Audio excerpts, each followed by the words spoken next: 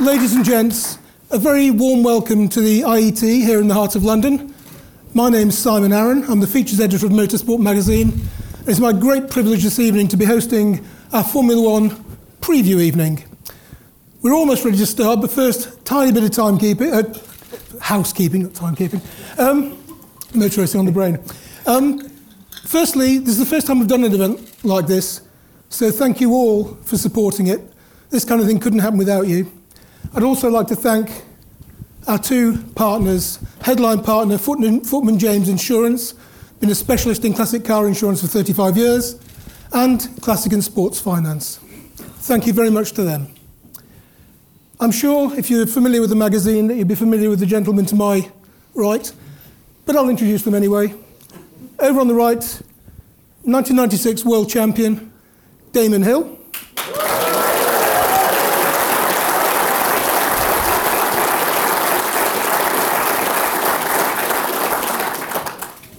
To his left, Karun Chandhok, a lot of racing success in India, Asia, came over to Europe, did well in Formula 3, won GP2 races, and then got into Formula 1 with a car that wasn't quite as quick as his GP2 car, but has since raced in the World Endurance Championship, and if you look at YouTube, you'll find him hurtling around Goodwin and McLaren M1 with a great deal of vim. Karun.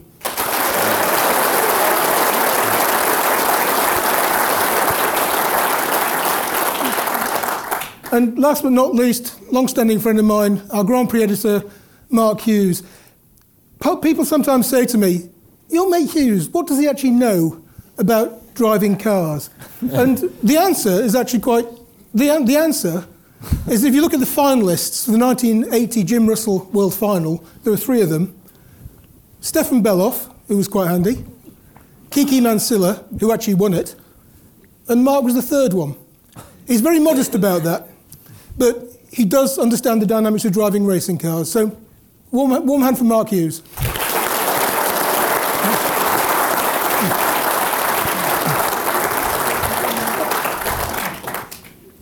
Gents, we'll now get down to the business of talking about... Actually, one more thing. We do have the... Thank you also to everyone who's bought tickets for the raffle. The proceeds are going to be split between two charities.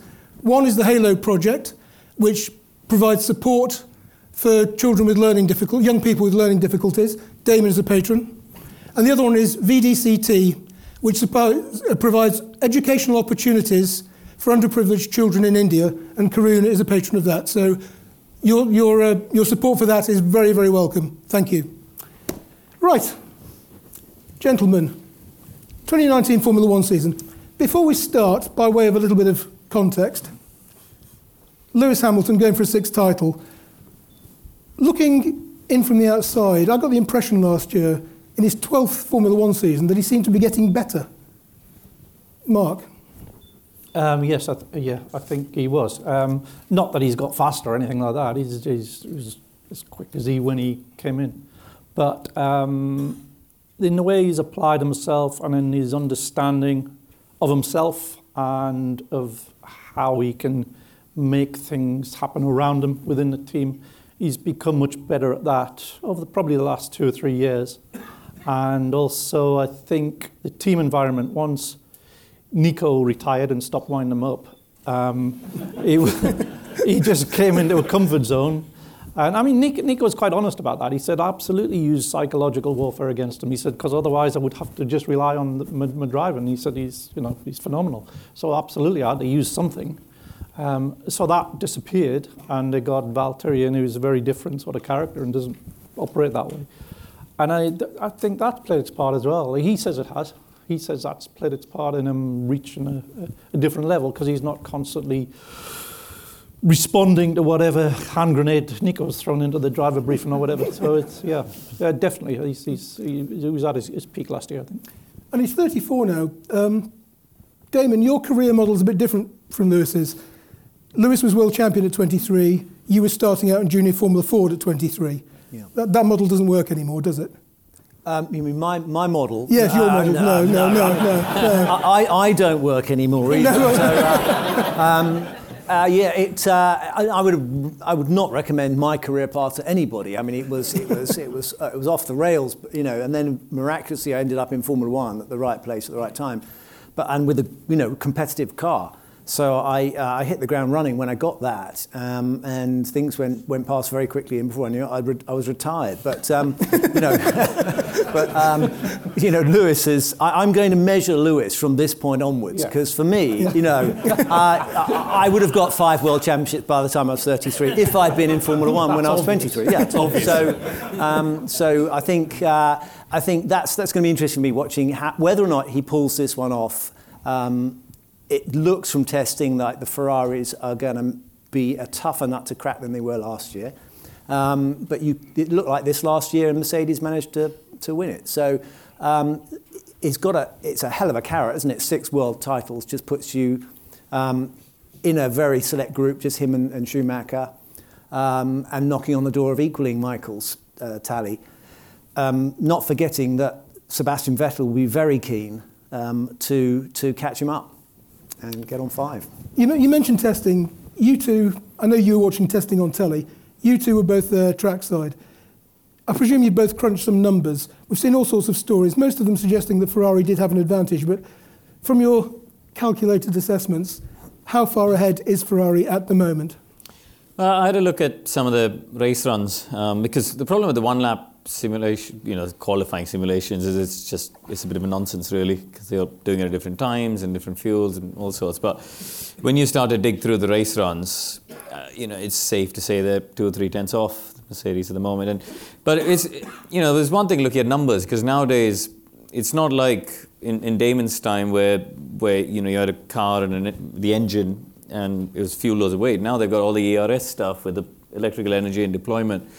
They can change the lap time by 6 tenths just based on the ERS strategies. So you have to be a little bit careful. But, I went out to watch trackside on 3 out of the 8 days. I spent a lot of time wandering around. And I enjoy that because, we go off to all these races around the year, and it's very rare that we actually see a car on track. Most of the time it's spent in the paddock watching it on a screen, just like all of you at home. So it's quite nice to actually watch a car on track. And I love going to testing every year, and I pick the same spots because you can see year on year what it's like.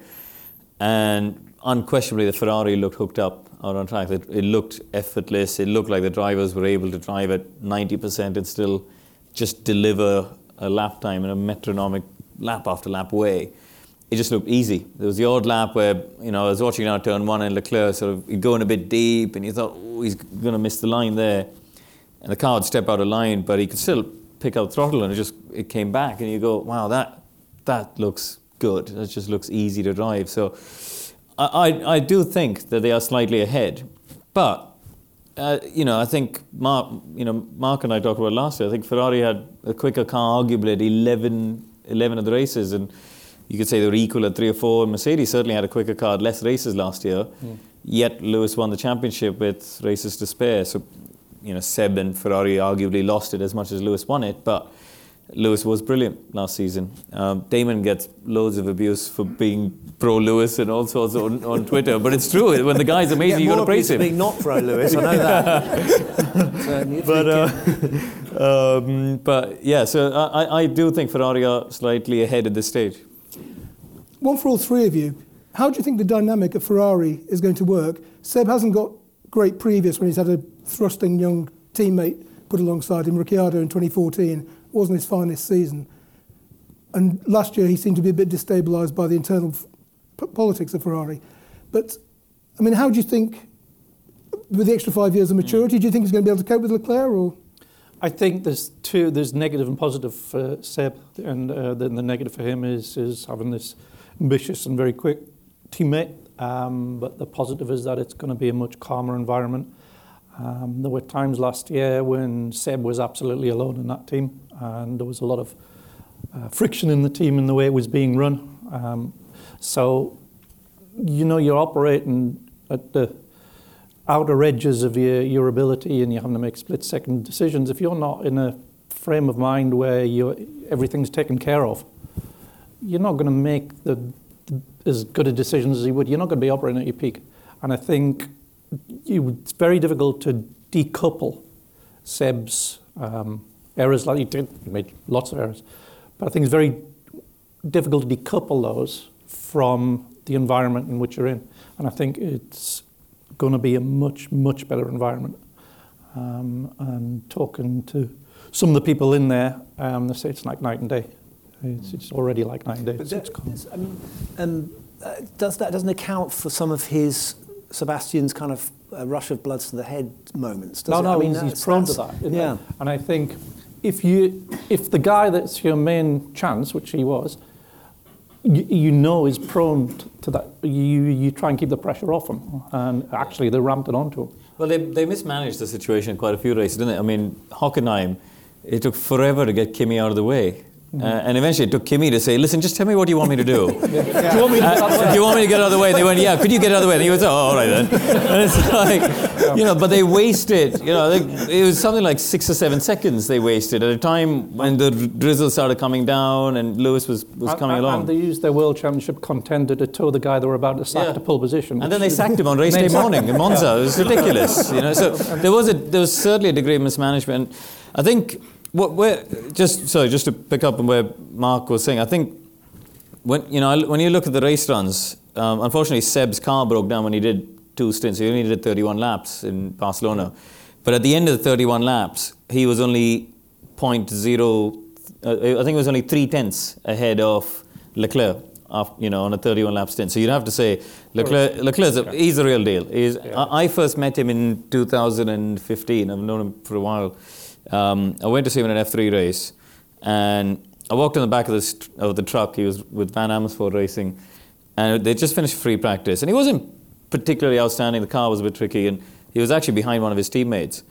But in the back of the truck, all of the engineers, the whole team, was around this kid. And the other 2 drivers are just sort of standing there, polishing their helmets and getting their kit ready and having a drink. It's like, what's going on? And he'd managed to sort of pull this whole team around him, and he had this star quality, I think, from a very young age, and he certainly got 17 kind of. Yeah, and clearly he can drive. That's a given. But I think in testing, Karun, you know what it's like.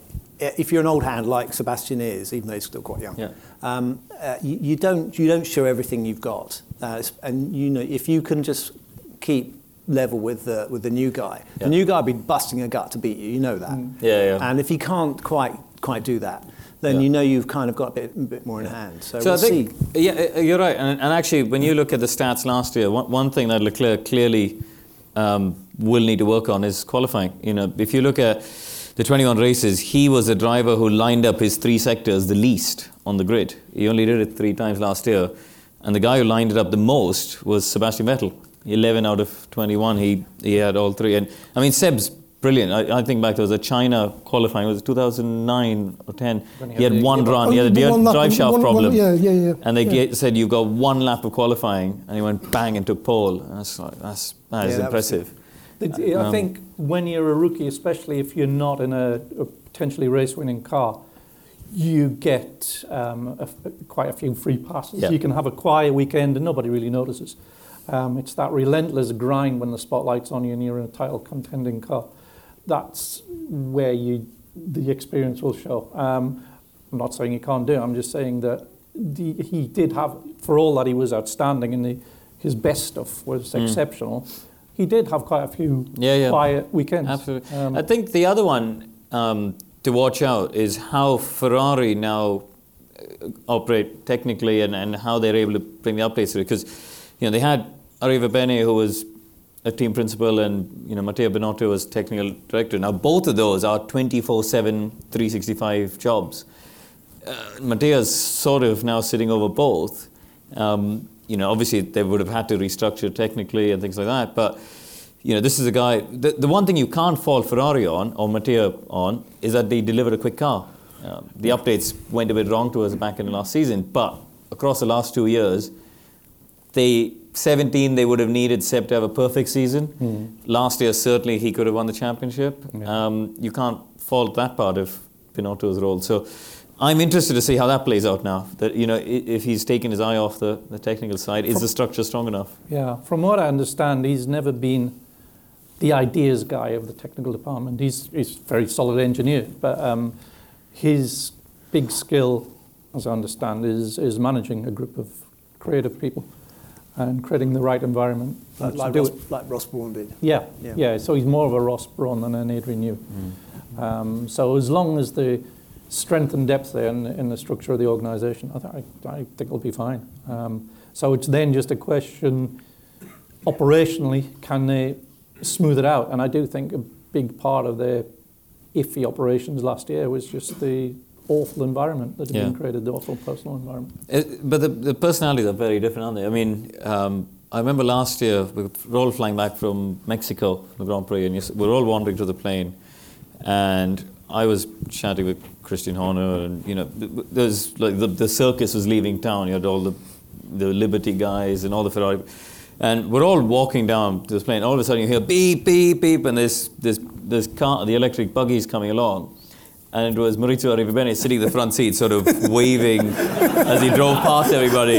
And actually, behind him was Binotto walking with the other engineers, and he just sort of shook his head as Maurizio drove past. And to me, that was a really interesting moment to actually see the difference in the personalities. And I think, certainly from again people I spoke to at the test, they do connect with Matteo on a more human level. So look, he's very much a person that they can talk to more and deal with issues, one-to-one and in a less combative way.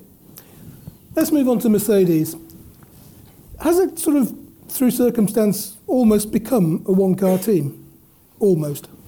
I know Bottas had some good drives last year, he was quicker at times, but he also had some rotten luck, and it seemed as the year went on and Lewis got stronger that Valtteri kind of just faded away to a sort of just not quite quick enough. It was a similar pattern to 17 actually, and you got to the summer break, and then suddenly it became obvious that Lewis was going to be the title contender, and I think in 17 actually informed him at Spa. Said, look, you're in support now, and I did seem to knock him back, not just psychologically, and it took him a few races before he wasn't being absolutely pestered by Lewis. So I think when everything's going well for him, he's very quick, super quick. And on those occasions when the car's a little bit unbalanced and Lewis can sometimes be overstriving to try and pull a time out of it that it can't do, you'll quite often find Valtteri ahead because he'll just goes with what he's got. But over a season, it's not structured as a one-car team, but over a season, it's just inevitable. That's the level of performance Lewis is bringing, so it becomes that usually by the second half of the season. Do you think, in terms of Mercedes' title chances, though, they're actually better with the setup they've got than they would be maybe by bringing somebody fiery like Ocon into the second car? Well, I think it's a nice, safe position for Lewis, isn't it? He knows across the season, typically, as Mark touched on, there's the low grip circuits, Sochi, Baku, places where it tends to be a little bit front limited and the grip's not there, especially in the first braking entry phase of the corner. We saw Lewis struggle more, even in 2017 actually, there were more races. Monaco was another one, Mexico, 17 is Mexico, I think Lewis in 18 sort of, got rid of some of those low weekends. But across the season, he's still ahead. And ultimately, yes, Valtteri should have won 4 races. Well, should have won 3 arguably 4 last season. But, his teammate won 11 and the World Championship. And it can't be easy for Valtteri. I mean, Damon, you're better placed to talk about this, but, Lewis is up against, Valtteri's up against the best driver in his generation. Damon had Prost, Senna and Mansell all as teammates in 3 years. that was just for starters. Those are the first 3 years of his career, so it's pretty... it can't be easy. Wait, how hard is it being in one of the best cars in Formula 1? I think Valtteri is very pleased to be where he is, and he knows he's got a great opportunity. But you're right, every driver thinks that the other driver is beatable, and when you come up against someone who's as good as Lewis Hamilton, you can't beat them. It does become a little bit baffling, and we've seen so many drivers come unstuck when they were teammates to Michael Schumacher. and people who thought themselves to be, front-running drivers, and then they just couldn't seem to overcome this guy, and it does crush you eventually. That's the worry, is that Valtteri will become, he's got to make a decision. Either he.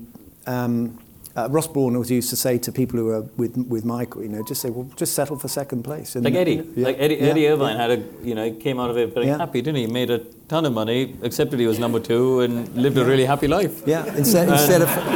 Whereas Rubens was pretty miserable, wasn't he, at the end of it, because he kept trying to beat Michael. And he did do sometimes. And Massa did quite a good job occasionally too. Yeah. So, all these guys are beatable. I always believe that they're all beatable.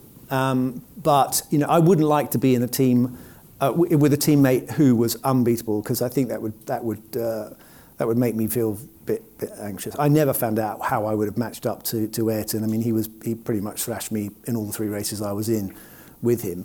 But I got to within 3/10. And the way I looked at it was Gerhard was sometimes, was about 2/10, 3/10 off Ayrton. I thought, if I can do better than Gerhard, then that would be good.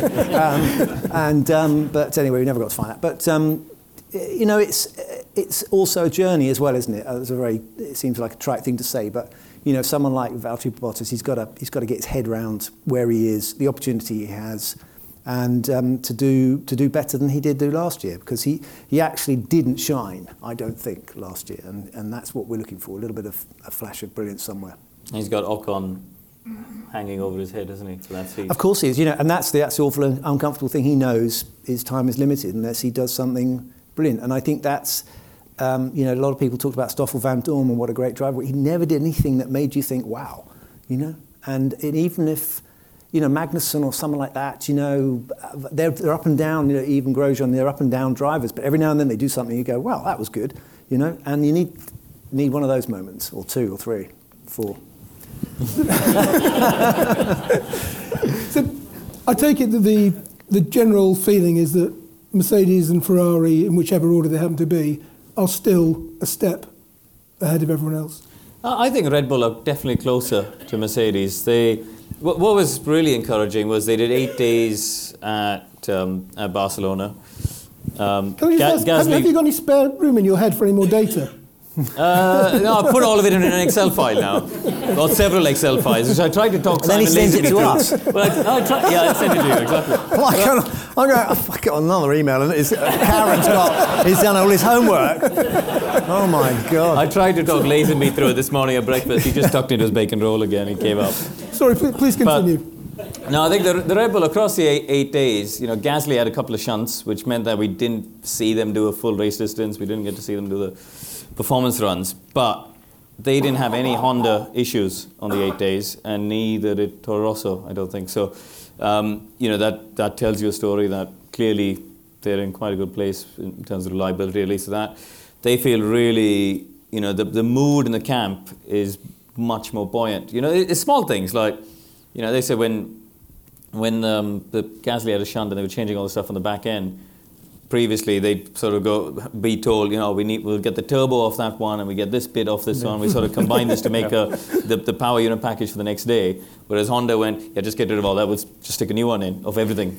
and for them it's like, wow, they're a proper works team now with backing. And I think I have a bit of a soft spot for that team. I think they're a really good race team. If you take away the whole thing of they're funded by a drinks company and all the rest of it, all the that's edgy side of it. As a core race team, if you look at the people involved, you got Adrian, Rob Marshall, Jonathan Wheatley, Paul Monan. They're all proper racers, and I think they're a fantastic race team. Really. It's the purest race team in terms of structures. It's like a big F3 team, isn't it? It's a race team. Yeah. I think.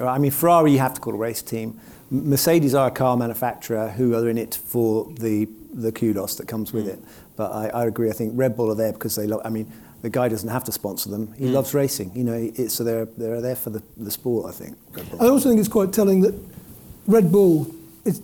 It's in a factory on an industrial estate, which is the only interest there is building competitive racing cars. They haven't built a Ponzi out of town palace with swans on a lake outside it. What are you talking? Who are you referring to? I don't know what you're talking about. just an observation. But The cake's good though when you go there for tea. Yeah, the cake might be good. Nice swans. I never saw the swans. But I always just get the impression when you go to Red Bull Racing that, it's everybody is, there's a PR operation, marketing, drinks, but the core business in the factory, all they care about is building an effective racing car. Team. A really good team. Yeah. And quick yes or no answer across the line. Do we think Red Bull Honda will win the race this year? Yes. Absolutely, definitely. Yes. Yeah. More than one. More than one. More than okay, one, yeah. Okay. Any advance on more than one? Well, he was. Max was. I don't know. Last time I looked, Max was 8-1 to win the championship. And I thought, well, go for it. I wouldn't rule them out of being a contender at least for part of the season. Traditionally, of course, they develop massively through the year. So they've got that, but they've also got Honda probably got more development in it than the other two. They've also potentially got the most combustible. You've got sort of fiery young kid coming in against Max Verstappen. I don't know about that. I think this is their opportunity to build a team around Max. I actually think that if the first half of the season goes Max's way in that inter-team battle, I can see Christian and Helmut making the call and saying, right, Pierre, we'll have a go next year maybe, but I can see them. Max is special. There's no question about it. He is a once-in-a-generation talent. He's one of those that comes along everyone. I mean, the first time I saw him was at Po in the F3. You watch the Foch chicane, whatever it is, and you watch it through, then you just go, Jesus Christ, he's good. Crash. And eventually he did. No, he did. About 4 laps later, he did. But he was unbelievable. The car control he's got and the confidence as a 16-year-old, his first year of car racing. He's straight out of go-karts to F3. It's extraordinary. And he's just going to get better, isn't he? Max is like the first example we've seen of nature and nurture all combined, because he's the offspring of 2 racing drivers. It's ridiculous. He's lived in the racing environment and not the outside world. He's the kid that's been brought up in the circus, and it's like an experiment, and that's how good he is. We have created a monster. But I mean, the other thing is he is incredibly prepossessed. He knows his own mind. He knows himself in a way that I've never. I mean, when he came into Formula, he was only 17. I've never met a 17-year-old as confident, as clear-headed as that. And when he was criticised, there was a criticism a couple of years ago when someone came up to him and said that Niki Lauda has said that you maybe ought to see a psychologist or something like that. And he said, quick as a flash, he said, "Oh great, we can both go." And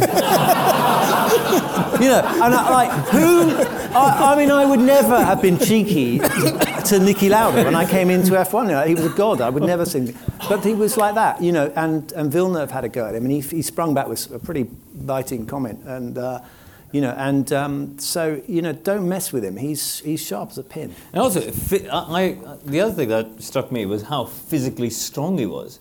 He'd come on a go-kart to F3, and you're normally looking at these sort of scrawny teenagers who could barely hang on a steering wheel for a 25-minute race. And I went and shook his hand. I went, he's just not, he's a brute. But you have seen his father, haven't you? The hours that he did in that go-kart, in the shifter kart, where it is physically very, very demanding. I think Jos just sent him out there, pounding around these circuits for lap after lap after lap, and he's just gotten so strong. He's got nothing else on his mind either. I talked to Jos about it, and he's saying that this was when he was at Toro Rosso. And he said, he goes over to the simulator Red Bull and spends all day on that, flies home, then gets in his own simulator in his bedroom and does a comparison to see how the 2 simulators compare. Could be lost. It's comparing simulators. The other thing that he won one of the races last year, I can't remember, and somebody on the podium said, "So you're going to party tonight?" He said, "No, I'm going home because I'm babysitting for a friend or something like that." And he's already got to the point where he kind of goes, this is exhausting enough, and I know I need to keep my energy, and I'm not just going to piss it away or. But I think there were 2 races for me that stood out that told me he's now reaching a level of maturity where he's ready to be a championship contender if the car's ready. Because early on in the season he was all over the shop, but then he had this bit of a switch when we got to Canada. I remember watching FP1 at the last chicane. I like going there in the first free practice because you start to see it's a green track, you've got the big curbs, who are the drivers who are already attacking the curves, getting close to the wall. And I thought, this would be good to watch Max through here. But there was a shift. I think that weekend he suddenly realized I can drive at 90%, not shunt, and I can still beat Daniel by 3/10 and get on the podium. Hang on a second, this is actually quite good. But as you get later on, I thought Singapore, there were a couple of moments there where he, went down the straight towards turn 7, and he had Seb alongside him on lap 1. And I think the earlier version of Max would have lost his front wing. Yeah. And instead he backed out of the fight. Seb got in front. Yeah. And then when it came to the pit stop, Ferrari blinked first, they pitted, he strategically squeezed Seb out. And again, didn't bang wheels, which I thought was crucial, and got it done. And then Mexico, where he had the engine braking issue in qualifying, but then blitzed Daniel off the start. And he pulled a pit stop. I know Daniel's car broke down in the race, but Max had already made a pit stop on him. He made 25 seconds on Daniel in the same car. And you go, that's pretty special, really. So, that to me was 2 races that stood out. And then we got to Brazil and all hell broke loose. But I thought that was a new sign of maturity there. Yeah. You just mentioned Daniel. I mean, quite often you see internet sites speculating driver X is going here, there, or wherever. The Daniel to Renault thing seemed to come completely out of left field. It's almost like a world champion going to Arrows. Yeah. That was left field. Nearly as surprising. I would have preferred to go to Renault, actually.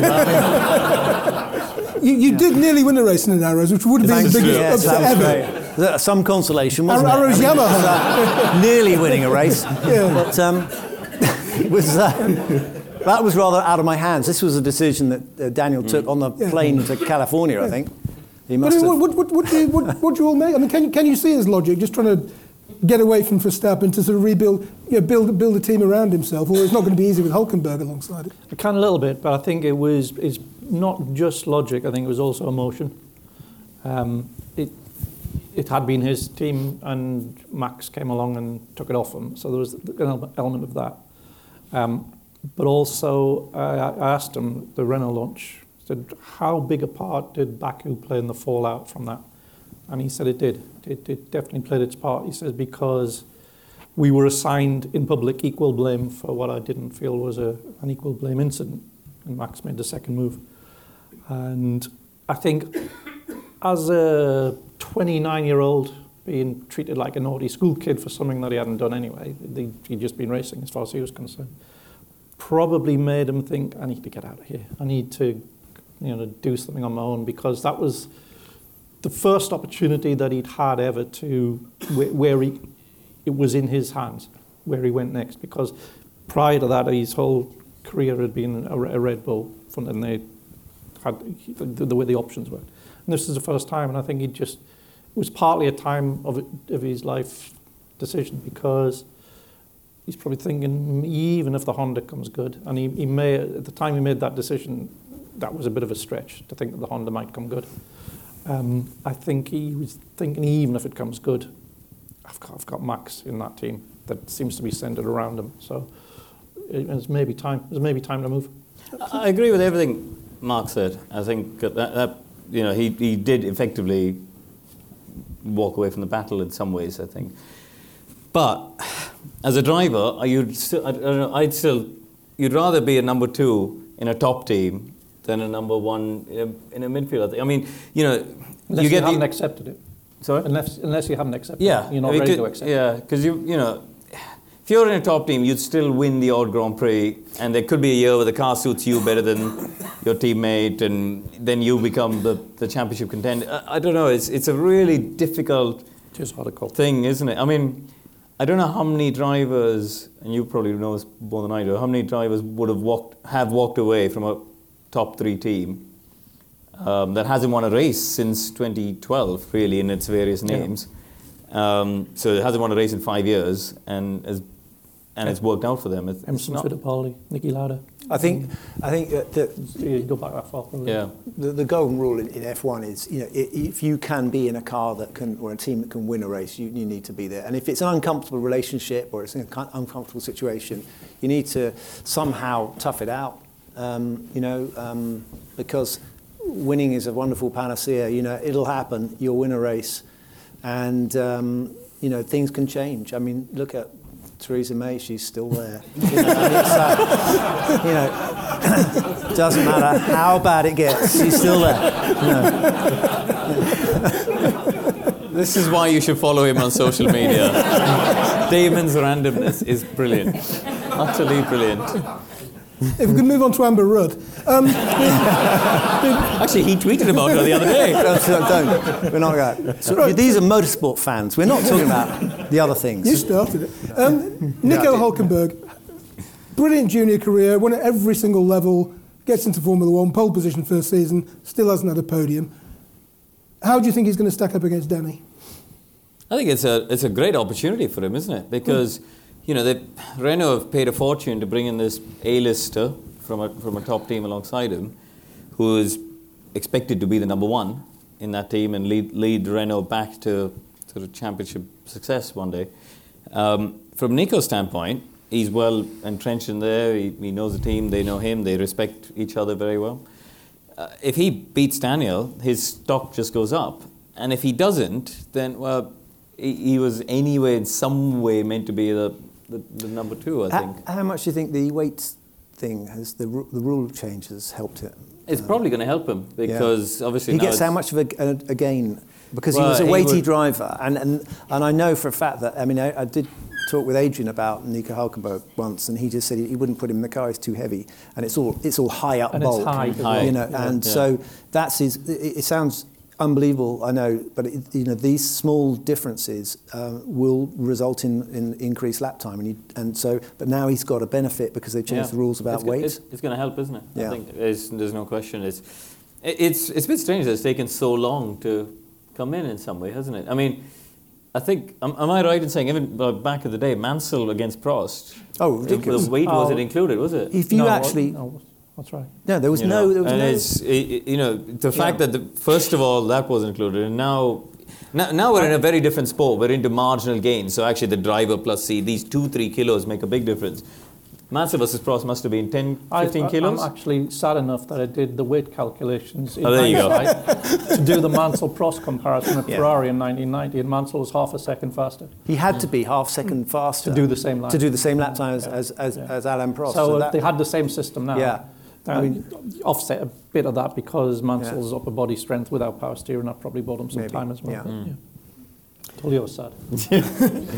But yeah, in summary, back to Hülkenberg, I think it's a big year for him. I think it's great, and his junior career was stellar. He won everything. Yeah. I mean, I remember racing against him in 2009 in GP2, and it was only the second time in my sort of junior Formula career that I followed somebody on time. It was at the Nürburgring. He passed me in his wet race at Nürburgring, and I thought, yeah, you're seriously good, And the previous one was Lewis Hamilton. I remember Brands Hatch following him in qualifying in the F3, and the angles that he had this car around the back of those two quick corners at Brands GP circuit. It's just confidence. It was his first F3 weekend. He'd come from Formula Renault. He ended up unconscious, though, didn't he? And he ended up unconscious in the race, so it did bite him. But you just watch the angles of the guy. He'd flick this car in, and I just thought, that is incredible. But yeah, I really rate Hülkenberg. I think the shine went off him a little bit in those Force India years, didn't he? Because he ended up behind Perez, and anytime there was a low-hanging fruit, Perez ended up with the podium, and Nico, Baku, he seemed to have a shunt every time, and when there was a chance of a podium and stuff. But it seems a little bit unfair in some ways, though, because he's clearly a very quick driver, and one of the conditions of the modern age is that you have to be able to nurse tyres. And I just get the impression with Nico sometimes that he's just got his natural vim. He's unable to kind of contain himself and look after the Perez. That's where Perez was good at. Yeah. So good at. So yeah, that was the difference. And it wasn't a difference in pace. It was a difference in how they managed the tyres throughout a race. My personal view is, the tyres are too much that way. I think I don't know how different it's going to be this year. The tyres have changed a little bit. The cars have changed a little bit, but there were quite a few races last year where the pace was had to be managed quite heavily because of the tyres. I don't think that's a great thing, and I would much prefer that you could push all the time from start to finish, and then you'd actually see who was the best at driving rather than the best at managing an event. I have to say that I think, Damon, your model, not winning any junior championships at all, and then just winning that one title, has been better so far. No, I won the Champion of Brands motorcycles. That was a bike. It was a bike. I hadn't forgotten it. But I still think your model half as many wheels. Yeah, yes. Twice as much talent required. Exactly. Yeah. Let's not get into an argument about bikes versus cars, because I think. But yeah. So your point was what? No, just. I think your model to delay winning titles in cars. Until the end is a much better system. Well, there's only one to win, isn't there? You know. Yeah. F1 World Championship, you know, it's... why bother winning? Why bother with all those F3 championships and stuff? Nobody bloody remembers them, you know. Smarty pants on. Let's move on to a team that I think possibly most effective last year in terms for points per pound, Haas. How would you guys... I mean, their development model basically get Dallara to build them a car, Ferrari to supply most of the bits underneath the car. I know a lot of teams are sniffy about that. But I mean, how do you? They've made fantastic progress since they came in 3 years ago. How do you assess them? The thing is, you know, back in the day, people could go and buy a Lotus. When Damon's father used to race, you know, they could buy a Lotus, buy a DFB. Hey presto, we got a Formula One team. I mean, you know, Frank Williams started his team by buying a Di Tommaso, wasn't it? It was a Brabham before. It was a Brabham, yeah. And then. You know, it's a similar thing. So, yes, F1 has changed, and you know this, that, and the other. But ultimately, this argument about Haas not being part of the DNA of F1, I don't buy that, because you can argue anything being the DNA of F1. Really, there's, you know, you could sit here for hours on that. I think ultimately, Gunther Steiner has been very smart in the way he's done it. He's seen a loophole. The regulations are clear about what they can and can't do in terms of technical partnerships. I think he's been very opportunistic, and he's been smart, and he went and did the deal with Ferrari and Dallara, and you know, they, within 2 years, they were able to produce the fourth fastest car on the grid. They had reliability issues, and the drivers shunted a lot in lap one and all that, but when you look at the averages, they had the fourth fastest car on the grid last year. Yeah. And in testing last week, from what I saw, arguably, I'd put money on them being the fourth fastest car in Melbourne next weekend. So what is their deal, Karun? Because I don't quite understand. They get help, technical help from... They use the Ferrari wind tunnel. The car is built by Dallara. The model is developed in the Ferrari wind tunnel with aerodynamicists seconded from Ferrari, but not on Ferrari's own program. They then complete the car and they hand it over to the Dallara to build, and then those guys then go back to working for Ferrari. But the powertrain as well, they get all of the, obviously the entire engine, gearbox, so that's systems, rear suspension, all of that. That's the same as Racing Point with Mercedes. They've got no option to do it, or Toro Rosso and Red Bull, Yeah, but they push the envelope. Yeah. But it's not outside the regs. It's the perfectly legal. They don't have to design the car, and they don't have to build it. Yeah. So they can operate on less money. Yeah, they operate as a race team. So they're 220 people. 220, I think it is now. And the next smallest. So the thing is, a team like that, if you had that as a model, I mean, basically everyone's copying the leader, aren't they? They're following the leader. Mm-hmm. You'd buy from the best. It means they can never win. They're never going to beat Ferrari. But as a pound, to come back to Simon's original question about pound for pound, by spending less money than a McLaren or a Williams or Renault even, they're finishing ahead. So, if you look at it as a business model, for what you're spending versus what you get back in the prize money and sponsorship and all that, it's a more viable business model, really. Which really kind of renders people like Williams and McLaren, that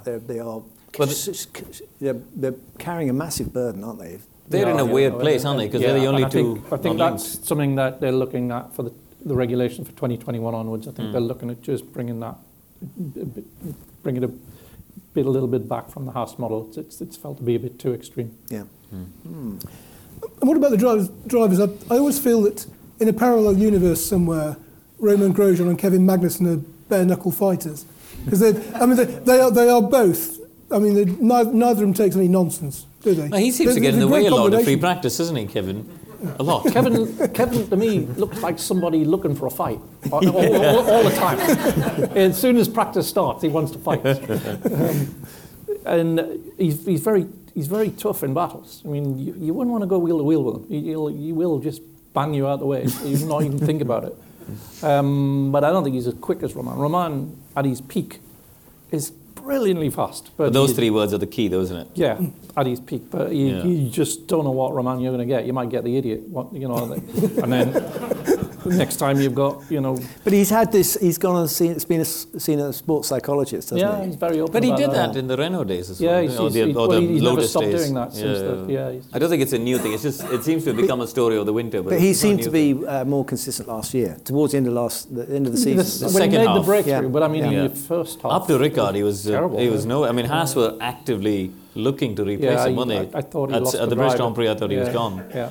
But he gathered. I think the score after Ricard was something like 8-1 in Magnussen's favour. But by the end of the season, it had gone into Grosjean's favour. Now, when they're both having a good weekend, Roman's easily quicker. He's got a couple of tenths. Yeah. He's got a very beautiful wife as well. So he's obviously doing something right. More randomness. Listen, I'm just saying. He tweeted a picture of his wife today. That's all. With clothes on and everything.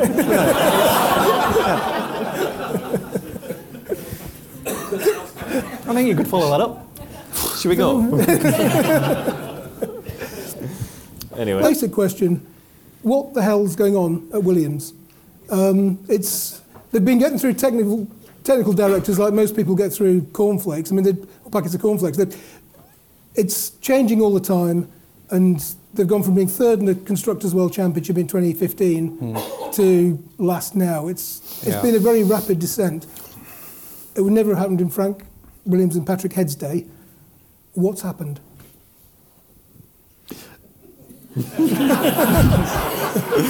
It's a shambles. It is a shambles. And ultimately, it is a management problem. The book does stop there, ultimately.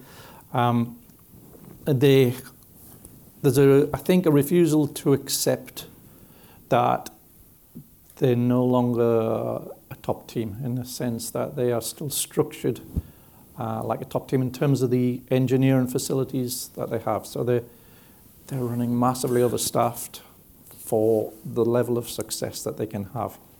And so because there's a refusal to accept that, I think the engineering people maybe haven't been given choice on decisions that should have been made. So a very, very tough decision, because these are people's livelihoods, and it's a very proud, engineering-centered team. And that's why ultimately I say it is a management problem, and probably a management failing. And it's been exacerbated by when the regulations changed. It brought out a weakness that hadn't been identified previously, but which had sort of been covered up in terms of how the car worked. And they discovered last year how much they didn't know, and that this stuff had been going on that they hadn't realised, but it wasn't so important with the old regulations than was with this, and they're in a similar place now. Robert's saying the car's not actually as bad as last year's in terms of how it drives, and that it is you drive it to the balance of the car, but it's just drastically lacking in downforce, and the gap between in Barcelona between where they were and the penultimate car was probably as big or bigger than the gap between the penultimate car and the fastest car. That's how far off they are. You guys must find it. I mean, you won the world title with Williams. You've got a strong relationship with Williams. You're the heritage driver, drive all the museum cars at demonstrations and stuff. You must both find it desperately sad to see what's happened. It is sad. I mean, it is really sad, and I think it's sad for Formula One. For me, I grew up in an era where it was Williams, Ferrari, McLaren. They were your top three. The first ever race broadcast in India live was the '93 Spanish Grand Prix, which he was in, and that for me they were the dominant teams, and my heroes were driving those cars. He's thinking about Grosjean's wife. Do you know? I was just trying to remember 1993. I was thinking. You were running second and broke down.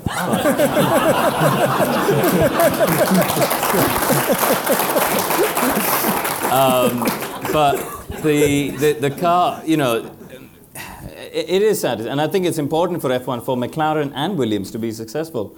They've got great fan bases around the world. I think they've got a great history, and so it is sad. What the answer is, what the solution is, I think it's multi-layered, isn't it? I think what is really upsetting about the current situation is that you could have, you can see this coming. You could have seen it coming ages ago. They've gone off the rails. They refuse to acknowledge that the world has moved on, and they don't know what to do about it. They've got what has to be now. They have to look at their management and say, okay, well, what are we not seeing here? What are we not getting? We're not getting something. We're missing a bit of the picture, and I think a lot of us have looked at Williams and gone, okay, well, you're going, you're taking the wrong path, and it's been going that way for years. And I think that year after year, and I don't know how they're going to carry on with cars that don't compete. And it's a real shame that they've kind of reached this nadir right now, because the two potentially fantastic stories. I mean, George Russell is one of the most promising young British drivers we've had in a very long while. Brilliant in F2 last year, but to my mind, by far the outstanding performer in F2 last year. And Robert, who was a genius in his first Formula One career, the accident, long layoff. It's one of the most romantic and uplifting comebacks stories of all time in Formula One. And it's all going to be kind of lost in the shadows somewhere. I mean, and also I think turnarounds are achievable in a short space of time if it's done in the right way with a level of a strong top level management decision. I look at Sauber. They went from being the car in 2016 was this big, bulky, overweight, absolutely dead last car. Sounds a bit like me. And then Fred Vasseur has gone in there and gone, right, that Honda contract we've signed, right, tear that up. We're not ready for it. We can't cope with that. We can't make the gearbox for it. We can't do that. Right, Ferrari, let's talk. What deal can we do? He's gone in there, and Brazil last year, they genuinely had the fourth fastest car. They qualified 7th and 8th. They've got Kimi in there. They got a top driver who I think Ferrari did the right decision to replace him with Leclerc. But equally, I think Sauber will benefit hugely from a guy who's finished on podiums, had a pole position and won a race last year. He's come with a great deal of top level experience. So, turnarounds are possible in a short space of time, but it starts from the top, doesn't it?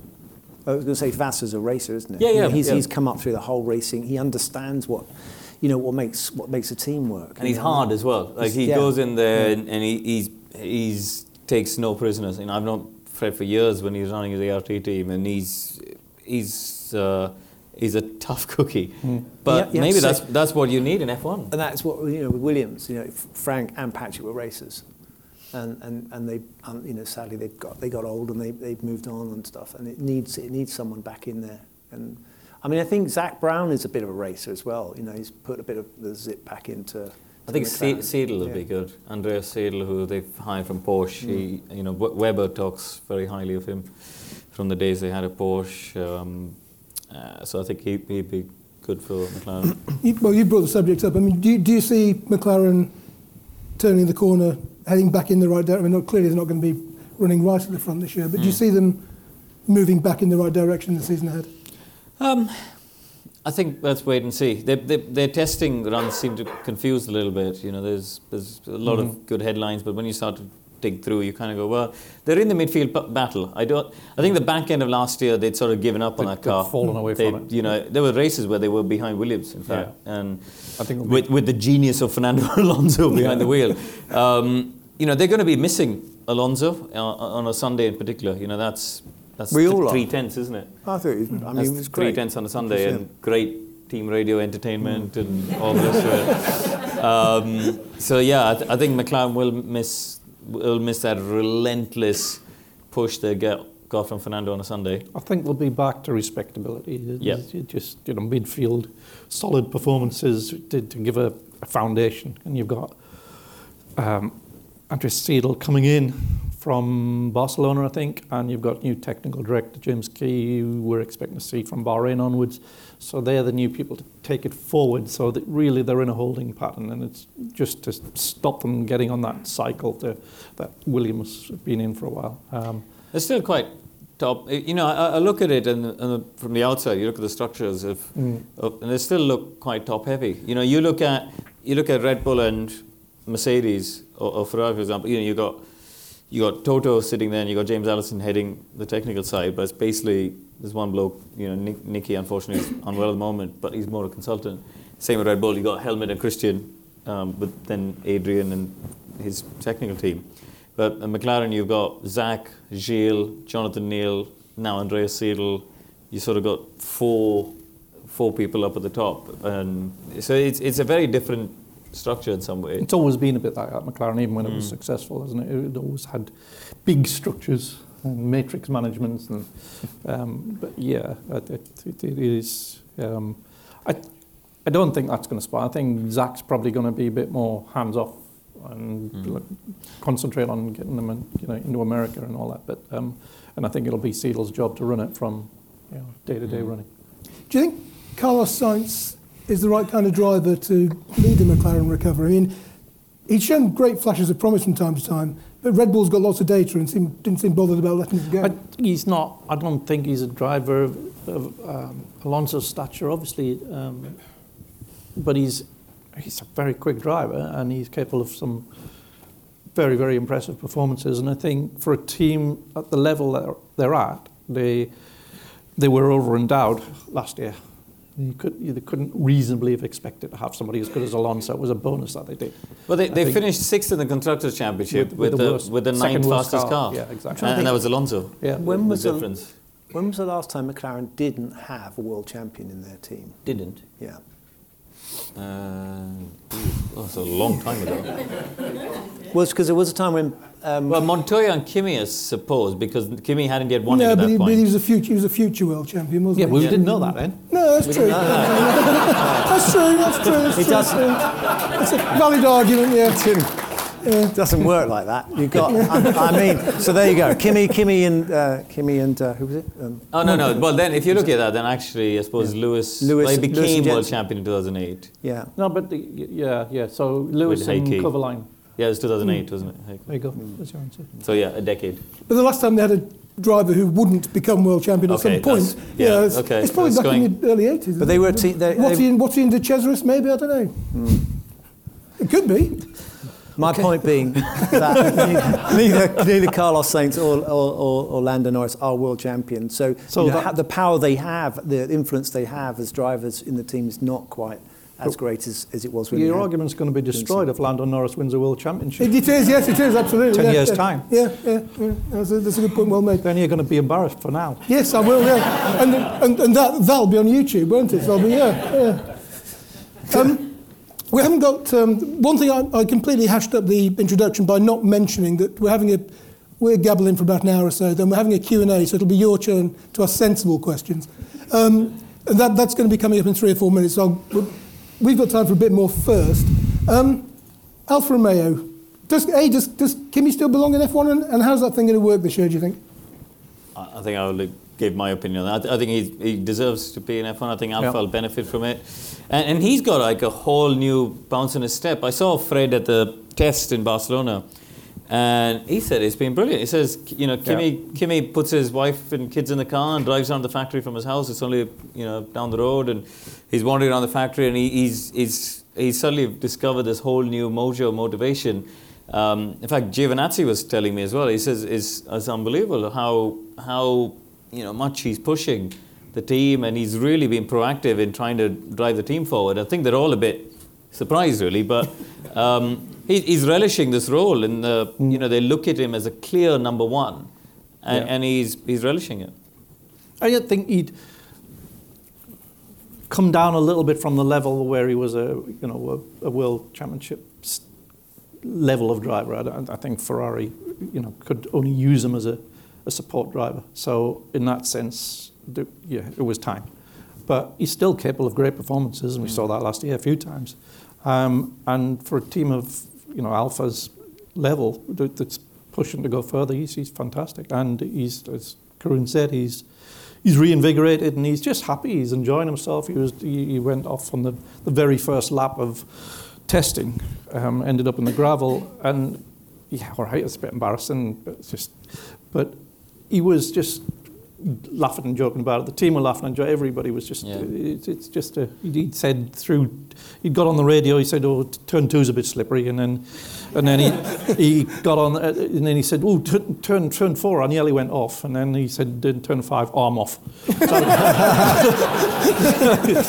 I mean, I don't think we'll ever see that devastating Kimi of 2003-4-5, where I genuinely think he was the fastest guy over one lap in Formula One. I think so. He was unbelievable at that time, but he won that race in Austin. He genuinely with his decisions on how to.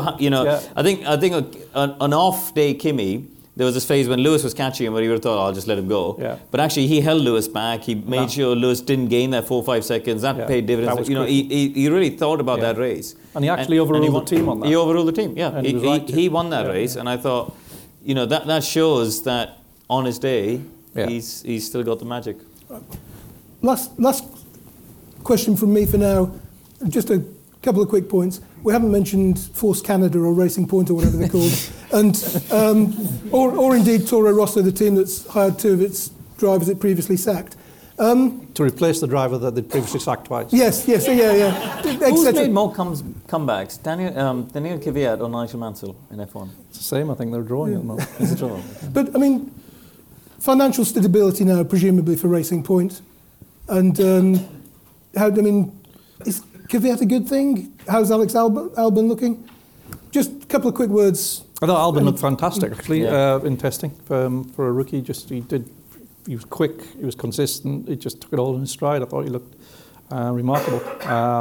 Kvyat can be devastatingly fast. He's got a lot of talent. He collapsed under the mental pressure of being thrust in that Red Bull role, and it didn't really recover when he went back to Toro Rosso. So he's got a second chance. So let's see. He's got it in him, but whether he can get access to it, open.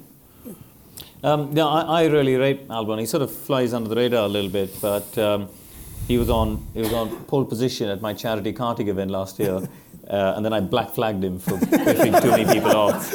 But I think he's a good driver. I mean, I know Jody Egginton, their new technical director, quite well from our time at Caterham Lotus, and he was saying that in the first week it was all a bit deer in headlights, and he's quite green. And I think as the test went on, he realised that you've got to ask, and you got to say what you want, and you got to complain. You got to say, look, this throttle map's not working for me. Could I have a different shape? And could I have this in engine brake? You got to be a little bit demanding without being a pain in the arse. And I think he's still playing not playing, but he's trying to find the right balance. Yeah, he's still a bit too nice, and it's just all a bit new, and he's a bit green, I think. But I think it'll shake out, and the team are really. I think Mark's touched on. He was very impressive in the long runs in testing. He did this race sim where it was extraordinary. Everyone's having sort of 2-3 seconds of tire deg, and he did his best lap at sort of 2 laps to go on a 23-lap stint, and you go, well, he wasn't going slowly either. It was it was a good pace. Yeah. So you sort of look at it and go, okay, he's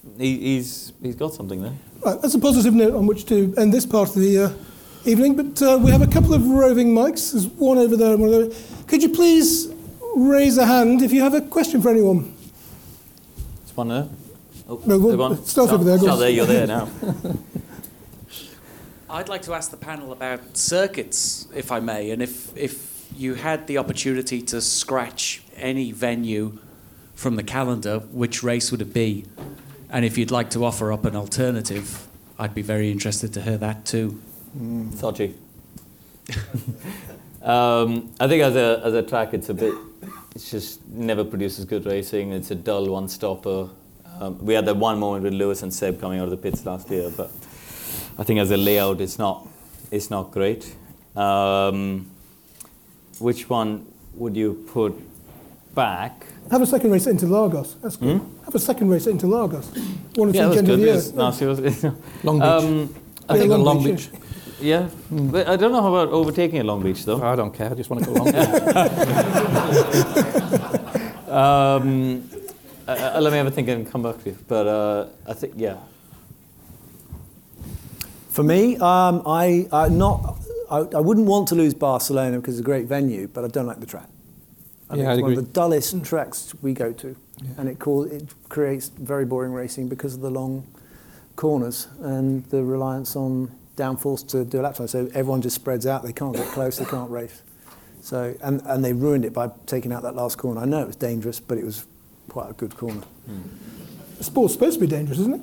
Well, it's not supposed to be dangerous. It is. There is a risk to it. There is risk, hazards. Yeah. There's a question, gentleman there in the black t-shirt. I should probably say I should reinstate the Indian Grand Prix, really, shouldn't I? I just thought of that.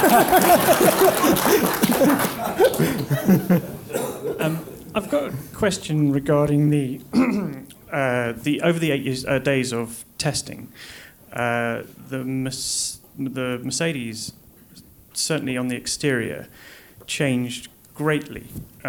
With, I think, in week 2, from one thing that I read, about 1,000 extra parts being put on the car, which were obviously unable to be developed in such a short time. In washing to out washing, front wings, etc. Do you think that shows a uncertainty in the design of their car, or is it that they are very certain about what they're doing and they're trying different things and they're not too worried about the lap times at this point? It was a pre-planned thing. So they had a launch spec car and what was originally going to be a Melbourne upgrade, and so everything's determined by where you were at in the wind tunnel, and they decided that the launch car and the test car would be wherever they were at in the tunnel by the end of November. They would build that up, and then they would continue working in the wind tunnel for a further few weeks to give them good, a big performance upgrade. That was the idea. And they finished that ahead of schedule, so instead of debuting at Melbourne, it debuted in the second week of testing. The lead times on these things are so long. It wouldn't have been made over the weekend. So that was the first week car was just the safe spec, and the second week was pretty much what they'll race at Melbourne. Okay, some more. Hello, I've got a question for you. With the increasing importance of simulators nowadays, there's a couple of questions I'd like to know. One is, how much are they used? How many hours are played out on a simulator? And do they use more than one driver to do that stuff? And do you see a pathway into Formula One for people from the gaming industry, kids at home who are particularly skillful? They've got ratios like they're 2000th in the world and they get them up to 13th in the world and all this stuff, and the kids at home can see that because they're doing the same laps, etc., carving fractions of a second off. Surely that's a transferable skill. You might be able to get people into a car who can do that stuff. I think the simulators have come on a hell of a lot. McLaren were the first ones to invest in it in the early 2000s. I remember in 2007 when I was on the Red Bull Junior program, Christian called me and said, we're giving you your first F1 test at the end of the year, Barcelona, where you got to come and do some days in the sim. And it was the very first sim that they were building. It was on this sort of tripod leg on this with a capsule. And I got in it, and I just got so ill. I couldn't do it. And, so I did 3 laps. I was like, just getting dizzy and motion sickness, and I just was really struggling to do 3 or 4 laps. So I very sheepishly had to walk back up to Christian's office and go, really sorry, I'm not able to do the sim thing because it's just could I please still have my test in a couple of weeks? And he just sort of laughing. I was a bit confused, not the reaction I was expecting. And he said, yeah, don't worry, Mark threw up in it last week, Webber and DC the rest of it. And he said Adrian's thrown up in it, and DC won't get in it. But basically, Boemi was the only one who could get, Boemi could do days in this thing. I don't know how, he didn't have motion sickness, it was bizarre. But nowadays, they're running it, on a race weekend, they're running it overnight, they've got multiple drivers. I think Ferrari have got 4 different drivers, including Hartley now, doing it. Anthony Davidson's doing a lot at Mercedes, amongst other people. So they use them a hell of a lot. It's a great engineering tool. I mean, I was lucky. I've been in various simulators, including the new, the newer McLaren ones and the Red Bull ones and stuff. And I always saw that a great engineering tool. You could do 0.25% of weight distribution shift, and you could feel that in the balance of the car, and you could feel a lap time difference. You could change the engine braking or the torque map, by one click on the steering wheel, and you feel that difference. And it was quite good for setup optimization and stuff. As a driver, to learn the track, I think it saved you the first 5 laps of FP1, maybe, not much beyond that. And ultimately, I think there's no fear factor. I think, so that's where... Did you say fear or feel? Feel. And some extent feel. I think that the feel of oversteer, they still haven't fully been able to replicate, for example, in a sim, I think. Also, you can't get the sustained G on you. Yeah, exactly. I mean, McLaren, and I think a lot of others now have the G loader on the helmet. I would have hated to be the test dummy for that. Can you imagine when they go, we're just going to connect this thing to your head, and we're testing it. Hope it doesn't snap your head off. But it works well. But it does work. You do feel the G-force. But I was very involved. I ran the GT Academy program in India, actually. Nissan's program, I don't know if you know about the Gamer to Racer thing, where they took kids who were playing Gran Turismo, the video game, and then went all the way to Le Mans. And the Welsh kid they found here, Jan Mardenborough, he's really good. He's now more a racing driver than a gamer. But when you look at his performances in Super Formula, in Japan, or in Super GT and stuff, he's right up there. He was as quick as Jensen was at some races last year. So I think there is a part, and his family have saved themselves hundreds of thousands of pounds of karting budget, by buying a PlayStation and a steering set for a couple of grand. I get it, it's still £2,000, which I wouldn't spend on a gaming pod, but it's still infinitely cheaper than 250,000 of European karting. So I think there is an argument for the gamer to racer model, especially if the games are getting more realistic and the simulators are getting more realistic. But I still think they need to have an element of, with GT Academy, one of the things was before they did any high-profile races like Dubai 24 and stuff that was publicized, these kids had to go off and they were racing at Snetterton and club racing events and Cadwell Park and all these sort of under-the-radar club racing events that only Simon Arron goes to. But just to give them real-life racing experience. So you definitely need that, because otherwise they don't have the respect. You crash in a video game, you hit Alt-Control-Delete or whatever the equivalent is. Can you press his pause button? The gentleman's been waiting in the middle. Sorry. So anyway, that's where I am. So they're just done here then.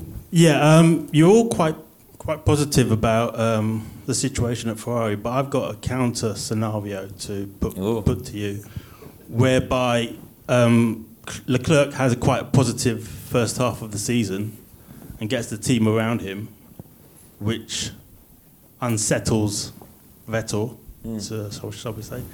And then you've got an untested and new team principal who's going to have to control that dynamic for the rest of the season. How do you feel about that? It's not possible. It's really. I mean, it is. Like you say, everything's new, and there is potential for it to go wrong as well as right. I don't think that will play out, but yeah, it's not. I got 6-1 on Leclerc for the championship, so I'll be quite happy with that. You got 10? Yeah. Oh, wow. You were early. Yeah, I was very early. He's down to 3 now, I know. Yeah, I know. Anyway. Okay, gentlemen down here. Thanks. 1000th race coming up very soon. Yes, China. Yeah, so for each of you, what's the best of the first 997 or wherever we're at the moment? Best Grand Prix? Yes, Grand Prix. Oh, can I pick? I have to pick more than one, really. Well, I've got Suzuka top two. 94. I've got.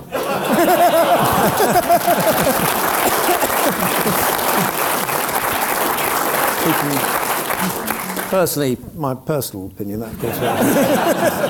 It's got. There's a few. For sheer drama, I thought 2008 Brazil, the championship clincher, and 97 Jerez was lots of drama there in that one. 2005 Japan was a mega race with Kimi and Fernando coming through. Yeah, I can't pick one of those. It's one of those. There was probably one about 1955, but we don't know about it. It's not on telly, so we can't. I mean, it's either 2005 Japan, as you mentioned, which was just a sensational Grand Prix. You had the three greatest drivers in the world coming from the back to the front, while the guy leading seemed to be unaware of it. And, and it all happened, and you had on the last lap Alonso going around the outside of Michael at 130R at 208 miles an hour, putting a wheel on the grass to pass. Was it Fissy that he passed? It might have been. No, Fissy finished second. No, he finished second. So it was Fissy, no. Whatever. And then Kimi doing the pass on the last lap. So that's probably the best Grand Prix I've ever witnessed. But I don't know, I've still got a soft spot for France 79 with Villeneuve and Arnoux battling for second. It's just sensational. It was 5 years before I was born. 6 years before I was born. Of the ones I covered, I think Japan 2005, as everything Mark said, plus just the most fabulous track. If I could pick one from history that I'd like to have attended, it would be the 1935 German Grand Prix. That's before the World Championship. Yes, I know. It was still a Grand Prix. Just to see a 7 or 8-year-old Alfa Romeo beat the Silver Arrows in New Valari's hands. Was the microphone? Who's got the microphone? Okay, far away. My question's about the aerodynamic changes for this season to improve overtaking, ostensibly. In a press interview, Lewis was asked, did he think it was going to make a big difference to the overtaking? And he actually came back with the response that he didn't understand that that's why the regulations had changed. Do you think that was a genuine response from Lewis, that he really doesn't take any notice and just drives the wheels off the bloody car that they give him? Or is it that he doesn't think it's going to make any difference? I don't think it's going to make much difference. I don't know what Lewis's thoughts were, if I'm honest, because I didn't hear what he said. I didn't see that interview. But I think, it's a stopgap, isn't it? 2021 is the big change. I think they're trying to get a bit of data and a bit of direction for where they want to go with 2021. I think there's been a lot of more hype about how this could potentially make a difference than the difference will actually be when we... And we can't judge it on Melbourne, frankly, because it's a terrible track for overtaking anyway. We got to judge it on the first 4 races, but from everything we've seen, I don't think there's going to be a huge difference. The way somebody that's on that, the research group for these changes, the 19 changes, described it was he didn't think it would make a great deal of difference, but had we just left it, it would have been a lot worse. So it's that sort of level of difference, but as Karun said, it's going in a direction that the 21 regs will be much more extreme. Not sure it's worth the 15 million that the teams think they've had to spend on top, I think, though. like you say, it's partly to collect data to feed into the process for 2021. And talking to Ross the other night, he's very, very excited by it. And he said what they have at the moment is massively better than what we have right now. What they have for 21 as the model for the 2021 car when they're processing it in CFD in tunnels. He said it looks fantastic. So we might be onto something. Okay, just to change subject back to the drivers. If you look at the 50s and the 60s, possibly into the 70s as well, drivers would drive lots of cars. They'd be in sports cars. I mean, if anybody's been to one of the Goodwood revivals and seen, the cars that Phil Hill drove or Graham Hill drove or whatever, yes, And I just wonder whether the sport itself and whether the drivers themselves have lost something as a result of this over-specialisation. I think it's really good to drive different things. I love going to Goodwood to drive all these different types of cars that I've, there was one year we all rocked up and drove Austin A35s. And last year I drove this utterly terrifying Can-Am McLaren around there. But you learn something, and I think you grow and you develop as a driver. There was a year I was doing sports cars and Formula E and jumping in between the two. And it was really interesting because actually some of the stuff you learn on driving efficiently in Formula E meant that my fuel consumption at Le Mans was better than my teammates. There's stuff I think you learn from. And I've just been reading David Tremaine's book about his Jim Clark book, which is it's a fantastic book and an insight into obviously your dad's era. This is just mad. The stuff they used to drive every single week. I think you do develop as a driver for sure. And also the quality of the equipment in those days was much more basic. I think if young drivers coming up now, they drive cars that are so highly developed, there's hardly anything wrong with them at all. And so they're talking about very nuanced things when they're learning to adapt their style. And I'm not sure they get outside of the envelope much. That's the thing. I drove a footwork, which was an appalling piece of, it was dangerous, quite frankly, and I had to drive the wheels off it to get it anywhere.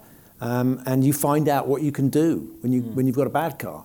I think that's probably quite rare these days for drivers to on the Formula One ladder to get to drive what is technically known as a piece of crap. but also I think it's Damon's brought up an interesting point. I think it's a shame that they don't get to drive different types as well. He'll go nameless, but for example at Heritage we took a 1990 Williams with a 6-speed manual car to Goodwood one year, the festival, and there was a young driver that they were looking at for the future. He was racing F2 at the time, and they thought, let him do a little bit of promo stuff, and we'll see how he gets on with all the marketing and things like that. And he basically refused to drive the car because he said, I can't drive a manual. He says, I just don't enjoy driving a manual gearbox, so I don't think I can do it, and I don't want to do it. Well, it just blew me away. And then I realised he's actually never raced a manual gearbox car, which Lando wouldn't have, I guess. When Lance Stroll was doing a bit of driver coaching, being coached, he was already a Formula One driver by this time. The coach had to spend the first morning of the session teaching him how to heel and toe because he'd never had to do that because he'd always had a pedal. And that's just what you do as a 17-year-old when you... But that's the thing. I mean, driving that Can-Am car, you're going third to fourth is like that, and it's just, it's hilarious. But I think it's so it gets your brain cells working. But I think also to come back to your point, pause button. We're starting to run out of time slightly. There's a gentleman over here who's got the. Thanks. Thank you very much. I brought a photograph taken by my stepfather that I thought might interest Damon. And I wonder if we could have a bit of nostalgic randomness about it, please. Or would you mind signing it, Damon? Oh, right. For a charity event tomorrow.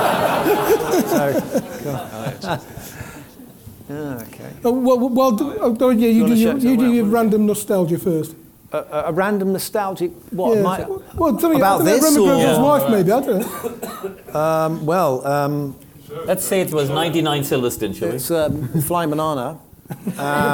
It's me in my yellow outfit, in my guise as a driver for Eddie Jordan, and that was interesting. Tell us your best Eddie story. Go on, tell us your best Eddie story. The one where there's a really good one in your book. I don't know how many I'm sure a lot of you have read Damon's book, but there's a really good one about him when you went to that B&H meeting. Yeah, I don't remember that one, but I'll tell you what I'll do is I'll tell you a story about, which I was thinking about when you were talking about testing. Go on. And it was that the idea that Albon was not confident that he could actually tell the engineers what he wanted from the car, and he was a bit overawed by and excited about his Formula One debut. Well, my first run in a Williams, I had a run at Silverstone, and Patrick was there. And so I'm very, very excited. It's my first proper run in the new Williams FW14, I think it was, a new car. And so out I went, did a few laps. I came in, and Patrick stuck his microphone. He didn't need a microphone, actually, but anyway, he plugged in and went, "So what do you think of it, Damon?" I said, "It's fantastic." And he went, "We're looking for a bit more than that, actually." Yeah, he was supposed to criticise the car, and I was thinking, I didn't feel comfortable about criticising the car. But as a new driver, yeah, it doesn't come easily to start being nitpicking when you just got your first run in a Formula 1 car. Okay, just to be clear, that has nothing to do with that picture, that story. Nothing to do with it at all. Well, you said random, right? Yeah. We are now pretty much out of time, so question over on my left will be the last one. So a short question and a long answer, probably. Mark touched on his article today. Ferrari, heritage payment, yes or no? Ferrari what? Should they get heritage payment, and how much? Like the proportion at the minute is very controversial. We're not getting involved in that discussion at all. Next, it's way above our heads. We're not going to fix the problem. That's the point. Yes, I have. It's identical. It's identical to Red Bull.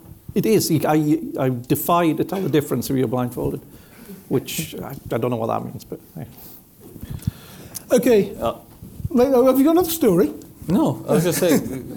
Did you want to substitute since we ducked that question? No, well, we are now. I'm afraid we are now out of time. But, ladies and gentlemen, once again, thank you so much for participating tonight. Thank you again to Footman James Classic Car Insurance, in business for 35 years, and also to Classic and Sports Finance for helping us make this possible. We have got to do a raffle. Somebody needs to bring the raffle tickets down to the stage. Oh, yes.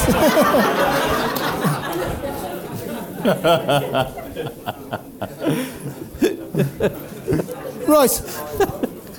As I say, the proceeds for this are going to be split between the Halo project and VDCT in India. Damon's picking the winner. I'm picking the winner, Mark. Yeah, okay. Just one. Just one. Oh. And the winner is... Oh, look at that. Name's on the back. Oh, on the back. Right. Oh. It's number 2, Victoria Basley. Is Victoria... Some of these have been sold online. Ah, Victoria.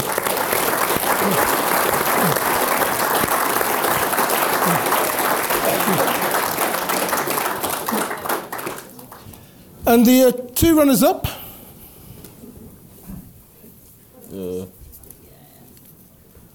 Craig Chapman.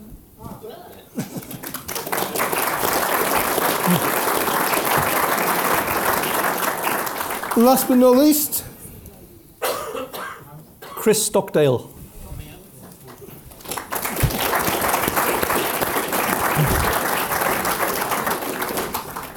Ladies and gents, that wraps things up. Thanks ever so much to our partners, to all of you for coming, and please, a warm hand for our panel, Damon, Karun, Mark.